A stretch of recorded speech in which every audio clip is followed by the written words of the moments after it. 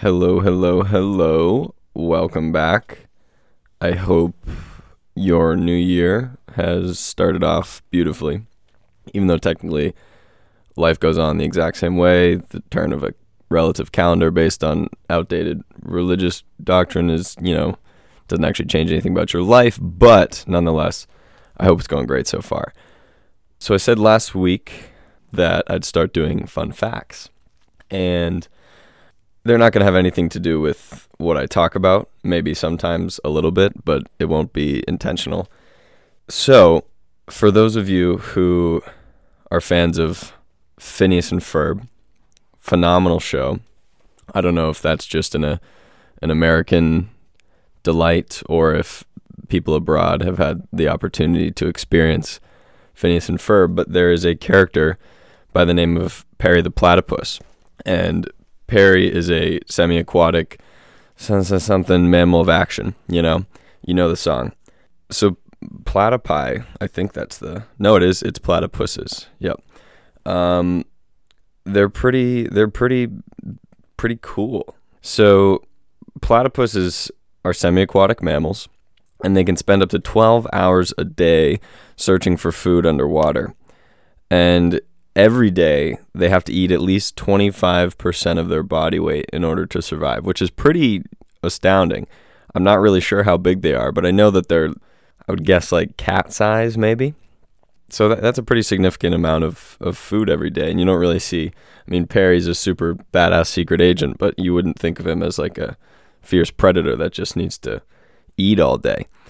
But anyways, they have this perception sense called electroreception inside of their duckbill, which, by the way, is just a single slab of leathery skin with two nostrils and a small mouth.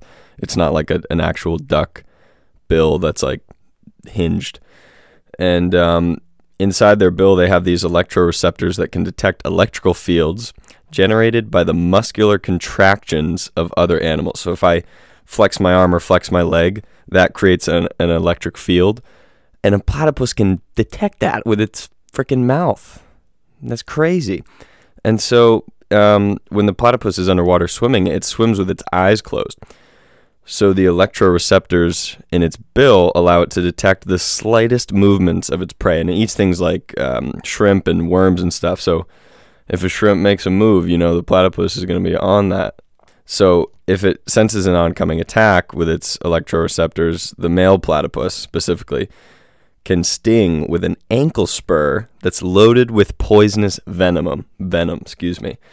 So Perry the Platypus not only has a cool tail that he can use as a whip, but he has a spur on his ankle to poison Doofenshmirtz whenever he feels like, and he never even, I've never seen him use that. I think that's a pretty powerful tool that he left out.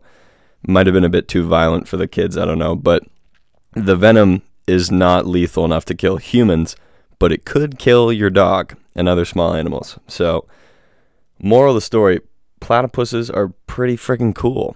And that's just the tip of the iceberg when it comes to all their weird little anatomical things and such.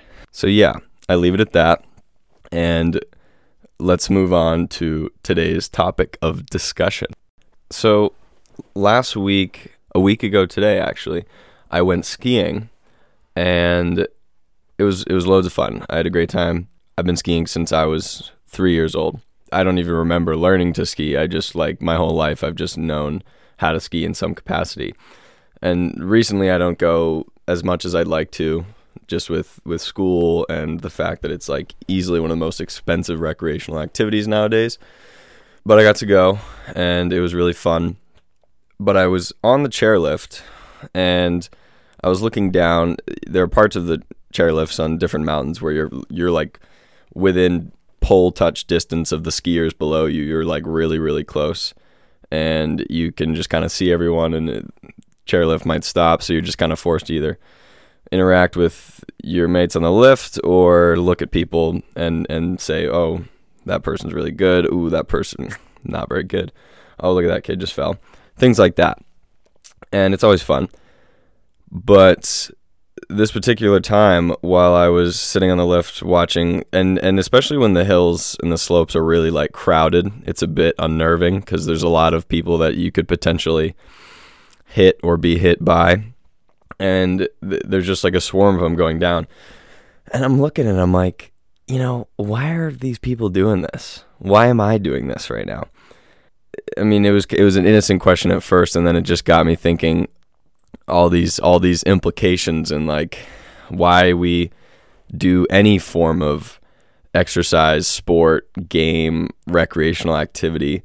But I started with skiing, and I had some thoughts about it just because it's so clear to me that it's like fun. Like, I love it. I know people who love it just as much or more so than I do, and I hope to be able to continue skiing throughout my life. But I was thinking about why I enjoy it, and from maybe an evolutionary or success perspective or whatever, as human beings, we don't use skiing for like transportation. That's how skiing originated hundreds, thousands of years ago, whatever it was. I mean, it was a way to get around. You could strap some wood to your feet and get down a mountain quicker and save some stress in your legs. But nowadays it's recreational. I mean, we have snowmobiles. Nobody really needs to ski to get from point A to point B. So there's no practical use or need for it. I would argue that while it is like exercise, certainly the things doing most of the work on a ski trip are the chairlift bringing you up and gravity in the mountain taking you down. So sure, I mean, there's some strain in the legs and stuff, but I wouldn't call it a primary form of exercise for people. Sure, there's professional skiers and that requires its own training, but your average family trip, friend trip to the slopes, you're not doing it to get fit. That might be a symptom, side effect, but primarily it's something we do for fun. It's, like I said before, it's so expensive. So expensive. I mean, this particular trip last week, we drove 2 hours. I didn't even know if I'd be able to get on the hill because when we get there, the tickets are sold out. I don't even know how you'd sell out lift tickets. I mean, there's a full parking lot, but there's hardly anyone on the mountain that you can see. And when I finally do get a ticket, it did not get checked a single time. So I paid $65 for a lift ticket, and I literally could have just walked up and got on the lift, no problem. Brought my own skis. So I potentially could have done it for almost free. So it's not really a primary form of exercise. It's super expensive, especially if you don't live near a mountain. You got to travel. It's really time consuming. You got to travel there, lodging if you're staying the night, getting equipment, renting if you need the equipment. Having your own equipment is expensive enough, especially if you have kids. You got to they grow and you got to get new stuff every year. So it's expensive. I mean, if a family of 4 goes for a ski trip for a day or a weekend, hundreds of dollars easily, possibly $1,000 if however much mountain food you buy. But it's fun. And it's not just any sort of like fun, like, oh, this board game or video game is really fun. It's like thrilling. Kind of the conclusion I came to is skiing is, I mean, if you're pretty experienced skiing, you can kind of go down the mountain fast but controlled.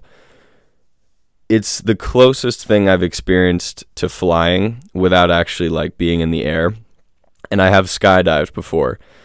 So I was like, after I had that original thought on the chairlift about why are these people doing this, like the next few runs I was going down, I was thinking about it, and I'm just like, I am worried about absolutely nothing right now. And it's crazy. It's absolutely crazy.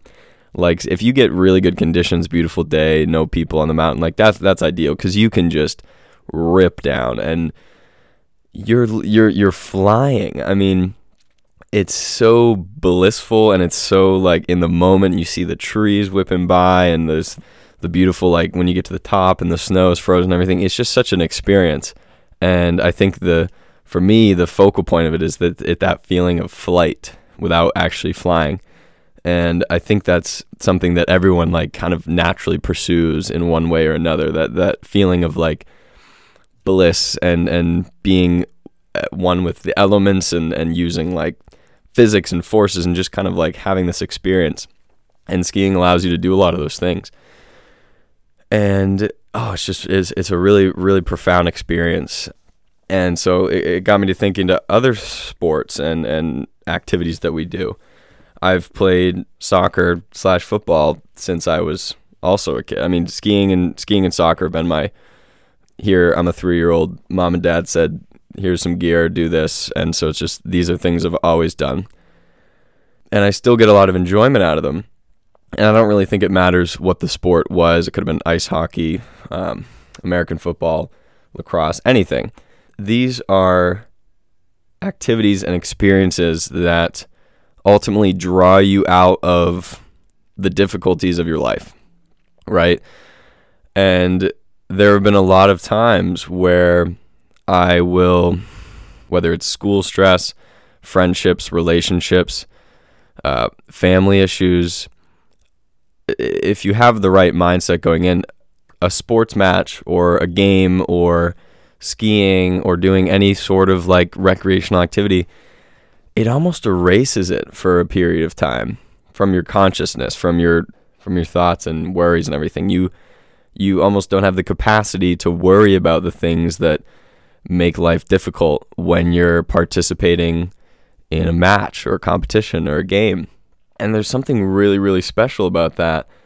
And you almost can't, it's like an escape. I mean, people use drugs for the dopamine release and the escape, and you have your thrill, like extreme thrill seekers, base jumping, skydiving, bungee jumping, all these activities where, you could die. And there's a really real risk of that. Doing something that you're looking death in the eye, you can't think about your taxes that are due in a couple of weeks. Like, no way. So you are pulling yourself out of all of the everyday worries and difficulties and anxieties and just fully immersing yourself in the present moment. And I think that's part of the root of why we do these things in the first place. I mean, professional sports are a millions of dollar industry, both for the corporations and for the players that participate. I mean, we shell out so much of our income. Like when you get a dedicated sports fan, they might get season pass tickets. I mean, they dedicate a significant chunk of their time and money and time from family to participate and engage in sports. And like I said earlier, it doesn't provide you with anything that you need to survive and thrive. You could go through life happy, healthy, and successfully without ever playing or watching an organized sport. But people still do it, and they will continue to do it, and they've always done it. I mean, the Olympics have been around since ancient Greece, and like things are, when you look at it, it's like things are almost the same. Like we came up with this sport thousands of years ago. I'm like, yep, this is still cool. This is still entertaining. It hasn't gotten boring. Throwing a disc is still a sign of athleticism and success. So it's really fascinating that people do these things and objectively gain nothing from it. So that tells me that there's something intrinsic to our nature going on when we engage in these activities. All right, we're going to take a quick break. I am currently in post-editing, and given how overwhelmed I am by the sound of my own voice and the speed at which my sentences progress into things, I figured a break would be nice. And I also had the thought, do you ever do something? So we're on the topic of sports and activities that make you feel good and such. And I've had so many moments where I'm out and I'm doing something and I'm like, this is great, something as simple as going on a walk. Today I walked my dog. It was sunny. It was 36 degrees Fahrenheit. Not going to convert that. And it was great. And I'm like, why don't I do this more? Why don't I wake up and walk my dog every day, make it a habit? And I'm like, yeah, that sounds great. I'd love that. Life would be great. And then the next morning comes around and I'm like, yeah, I'll go downstairs, have a coffee, sit in my pajamas, and just completely lose motivation for it.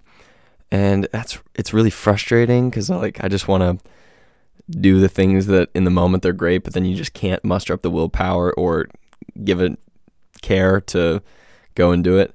And that really sucks. And I feel like a lot of people relate to that. So we're on break right now. We're about halfway through. Go do that thing that you have been putting off all day. Laundry, feed your animal, go outside, just do stretch. I don't know, just do something real quick that's, just off kilter, something that you should probably do but haven't been. Pause it, don't come back, do come back. I don't know, but just as I was I have put off editing this over and over again, and you just got to sit down and do it. And then once you start, then everything's great. So take a break, do what you got to do, and when we come back, we'll finish talking about some game theories and, the secret to a happy life. So stay tuned. So I watched a couple of videos in preparation for this discussion. I knew I wanted to talk about it. It started with the skiing, and then it kind of developed into just sports activities in general. So I watched a couple of videos, and Vsauce, one of the most popular YouTube education philosophy channels for a decade now, he did a video 8 years ago on why do we play games. And one of the interesting points he made, he cited a definition of game offered by a computer game creator.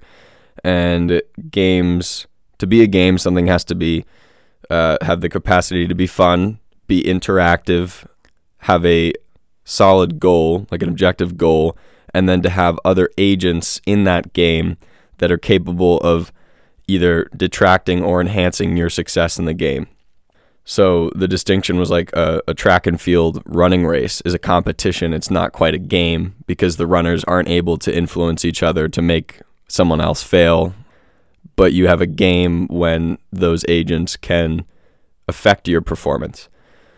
And the point he made was that by that definition, you could easily just put life, not like the board game, but your life into the category of a game. And I agree with that sentiment greatly. A lot of people take life pretty seriously, and that's totally valid. I take life pretty seriously. But you could also make an argument that you should not take life seriously at all. And, there's degrees to both of those things. You can take life medium seriously, really, really seriously, or you can literally think nothing matters. It's up to you. But one of the things about a game, a man-made game, sports, board games, whatever, there's a decisive end, and there's rules that dictate when someone is winning, when someone's losing, when there's a draw, and when there's a victory. And life doesn't necessarily offer that. There isn't a defined rule book. You don't know which players are on your team and which are against you. You don't know which decisions will put you ahead and which will put you behind. And oftentimes you won't know until years later or months later. Or maybe you'll never know. Maybe you made a decision to do something and you wanted it to pay off, and you won't ever realize or know if it paid off or not. So that's the game of life. And obviously, as humans, we kind of run on reward-based interaction. So it's I studied really hard for this exam, got a good grade.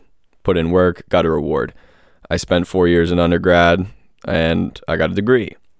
Now I can use this degree and get a good job. Or I worked really hard at my job, I'm getting a promotion and a raise.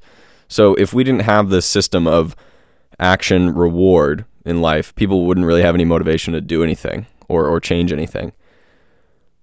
So since we don't have, obviously in the context of career and education, there's reward and such, but in your life, just objectively, or subjectively, maybe I should say, I don't really know. But there's no, here, you won, or you're winning. And so we create games and sports and activities such as them to simulate that experience. So when I put my gear on and go out on a soccer pitch or football pitch, I can see, based on the color of their shirts, who's on my team, and I know that no matter what, their goal is my goal, and they'll help me achieve that goal. And I know that the other team is trying to achieve the same goal as me, which means they're against me, and me and my team have to work together to stop the other team, and they're doing the exact same thing to us. So we're all agents with similar intentions, and we have a knowledge of similar rules and skills that we can use to achieve our goals. And aside from the very objective painting of that, there is so much subjective interaction going on there. I mean, you have team chemistry, you have morale, you have excitement, determination, joy, thrill, disappointment, all of these really, really powerful, motivating emotions and feelings going on in this 90-minute or however long match it is. And you almost escape from every other responsibility that you have. When I am, playing the defense for an organized sports match, it doesn't matter what essays I have due. It doesn't matter who I haven't responded to. It doesn't matter whether I haven't called my mom in a while. None of these things have any weight on my life in that moment. And certainly if those outside issues are pressing enough, they could distract me from the game. But ultimately, when it comes to everyday problems that we face, excluding big traumatic events, participating in a sport or a game or a recreational activity, it just puts you in the moment. It forces everything else out, and it demands that you use your consciousness, your mind, your knowledge, and your body, and bring them all together in order to achieve a goal. And if you achieve that goal, it feels phenomenal. But if you don't, everyone's experienced the pain of a loss, or you don't get the part, or you lose the game, or things like that. When you put your body, your mind, your consciousness, and your passion into achieving something, there's a lot of stakes there. And if you don't achieve it, you get this pretty down feeling, and it's hard to come out of that. So, I mean, this year we lost a match, and man, people didn't even want to talk to each other. I mean, it was just the life got sucked out of the room, and everything's kind of awkward after that. Nobody knows if it's okay to make any jokes or anything, because there's a very serious air about the people who lost together. And if you take a step back, it's okay, hold on, that doesn't matter at all. You didn't lose any money, you didn't lose any friends, you didn't get physically hurt. And so again, you have this question of winning or losing a game doesn't actually matter, but it still does. And that's what is so profound about it. It's a group of people can come together, say, yep, this is what we love to do, and this is what we want to use our skills to achieve a victory, whatever. And if you get that, you're on top of the world. It's great. You're celebrating. Maybe you're drinking, age appropriate, and you have so much fun. And it's you did something. What'd you do last week? I won my game. And the other person that you share that with can share in your excitement and be that's great, because everyone can relate to that feeling, and everyone knows that that's a feeling that we love. We love to win and victory and putting things on the line and then getting rewarded for it. And when you lose, it's the complete opposite. It's, man, I just wasted my day. I had to travel all the way here for this game, and then I lost, and I have to travel all the way home and think about how I lost. And it's really, really powerful, just how much weight we put on something it's just childlike fun. It's play. We're just playing. We're kicking a ball, or throwing a ball, or we're hitting a puck. It ultimately has no weight on the success and happiness of your life, but it has so much pull in that moment and in the days or weeks to follow. And that's really, really interesting to me, because it's just it's not just sports. I mean, you can extend this to anything, whether it's singing competitions, acting, theater. I mean, these activities that we do that, again, like I said, they demand your body, mind, knowledge, and attention to be focused onto one thing. And it's insane how powerful a combination that can be, and how much personal validation you can achieve, and how much validation from others you can achieve. And I guess what I mean by that is, let's say you are a new actor or a new player on a team or a cast, and you have this moment where like you do everything right. Like maybe there's a slip up and you take it in stride and you just like absolutely dominate, and everyone is like, wow, like they just dominated. But you dominated at something that, again, ultimately has no weight on the success of your life, unless you're a professional actor, sports player, whatever. But the feeling that you can get from that, and it can turn a horrible month into like bliss. Like you could be having the worst time leading up to this moment. If you achieve that, you score the goal, or you make an amazing play, or you just absolutely crush a role or a performance, like it is amazing at how much that impacts you. And to me, the reason being is because, again, you're not focused on anything else, and you're putting the stakes of you in that moment to achieve that goal. And it's about being present, and it's about completely living in the moment you're in. And when you completely fulfill and satisfy the expectations of like a moment that you're in, then there's nothing better than that. There's absolutely nothing better than that. I mean, you can do well in uni, you can get a high five from your friends for something arbitrary, I don't know. But my point is, like, these sport, like when I'm skiing, when I'm playing soccer, when I'm right, or doing different things that just require me to be fully present, it's not replicable. So I guess what this has kind of turned into is an advocation for being fully present in the moment. And one of the best ways to do that is through sports and exercise, recreational activity, acting, dance, singing, performance, something that uses every part of you, every aspect of you to achieve something. I mean, you have to have your knowledge of lines or plays or skills, and you have your muscle memory of certain actions, and you have your passion for whatever you're doing, and all of that is working together. And if you can do that in your everyday life, in mundane things, it is astounding at what that can add to things that are ordinarily boring, draining, tiresome. And it's amazing at the things you notice and the things that you feel and the things that you notice that you feel when you are fully present and when you don't allow thoughts or distractions to just suppress whatever moment you're living in.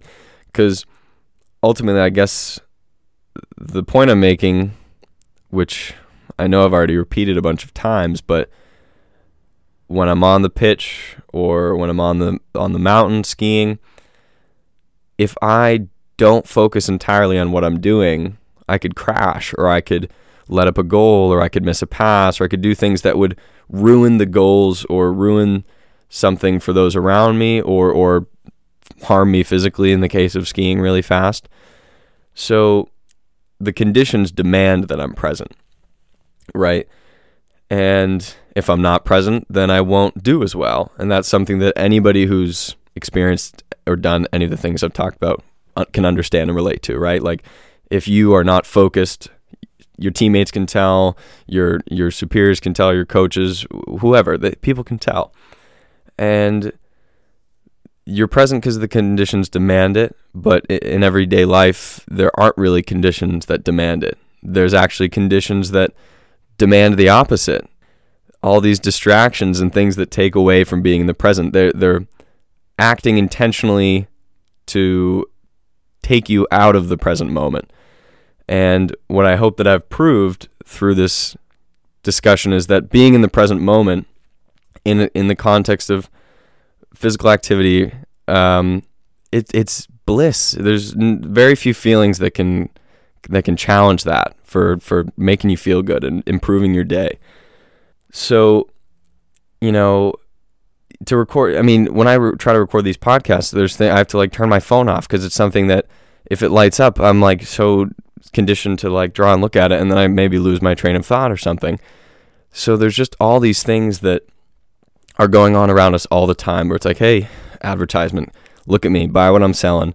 Phone rings, phone lights up, news notification. Oh my God, this horrible thing just happened in this city hundreds of miles away from you. Like, oh man, feel worse about today because this horrible thing happened. Horrible things are happening all the time. Good things are also happening all the time. But if you allow all these things to distract you and pull you out of whatever you're doing at the moment, even if what you're doing is absolutely nothing, you can be distracted from doing nothing. And that's a whole nother conversation. But being present, using all the aspects of yourself to fully engage in a moment, and there's nothing better than that. When I'm skiing, I feel like I'm flying. When I'm on the pitch working with a team, there's that feeling of camaraderie and chemistry that you can't replace with anything else. And it creates these bonds and these unspoken connections between people that maybe you don't know anything about or never will know anything about, but you shared a game with them and you shared the present moment with them and you did all these things, and it makes everything better. So before I get too redundant, as usual, I'll leave it at that. And my question to leave you with is, considering sports and performance and acting, whatever it is you do for fun or all these activities, think about what is it that makes you feel the most alive. It can be anything and everything. Doesn't have to be an organized sport. Doesn't have to be skiing. Whatever it is. But think about the things that you do or have done that made you feel the most alive, and then think about how you can replicate that feeling and bring it into your life more often, because ultimately that's the way to go when it comes to improving your mood, your relationship with the people around you, and just your relationship with life and the enjoyment of it. So what makes you feel alive? Thank you for listening, and I hope you have a blessed day or night. Enjoy it. Thank you. Goodbye.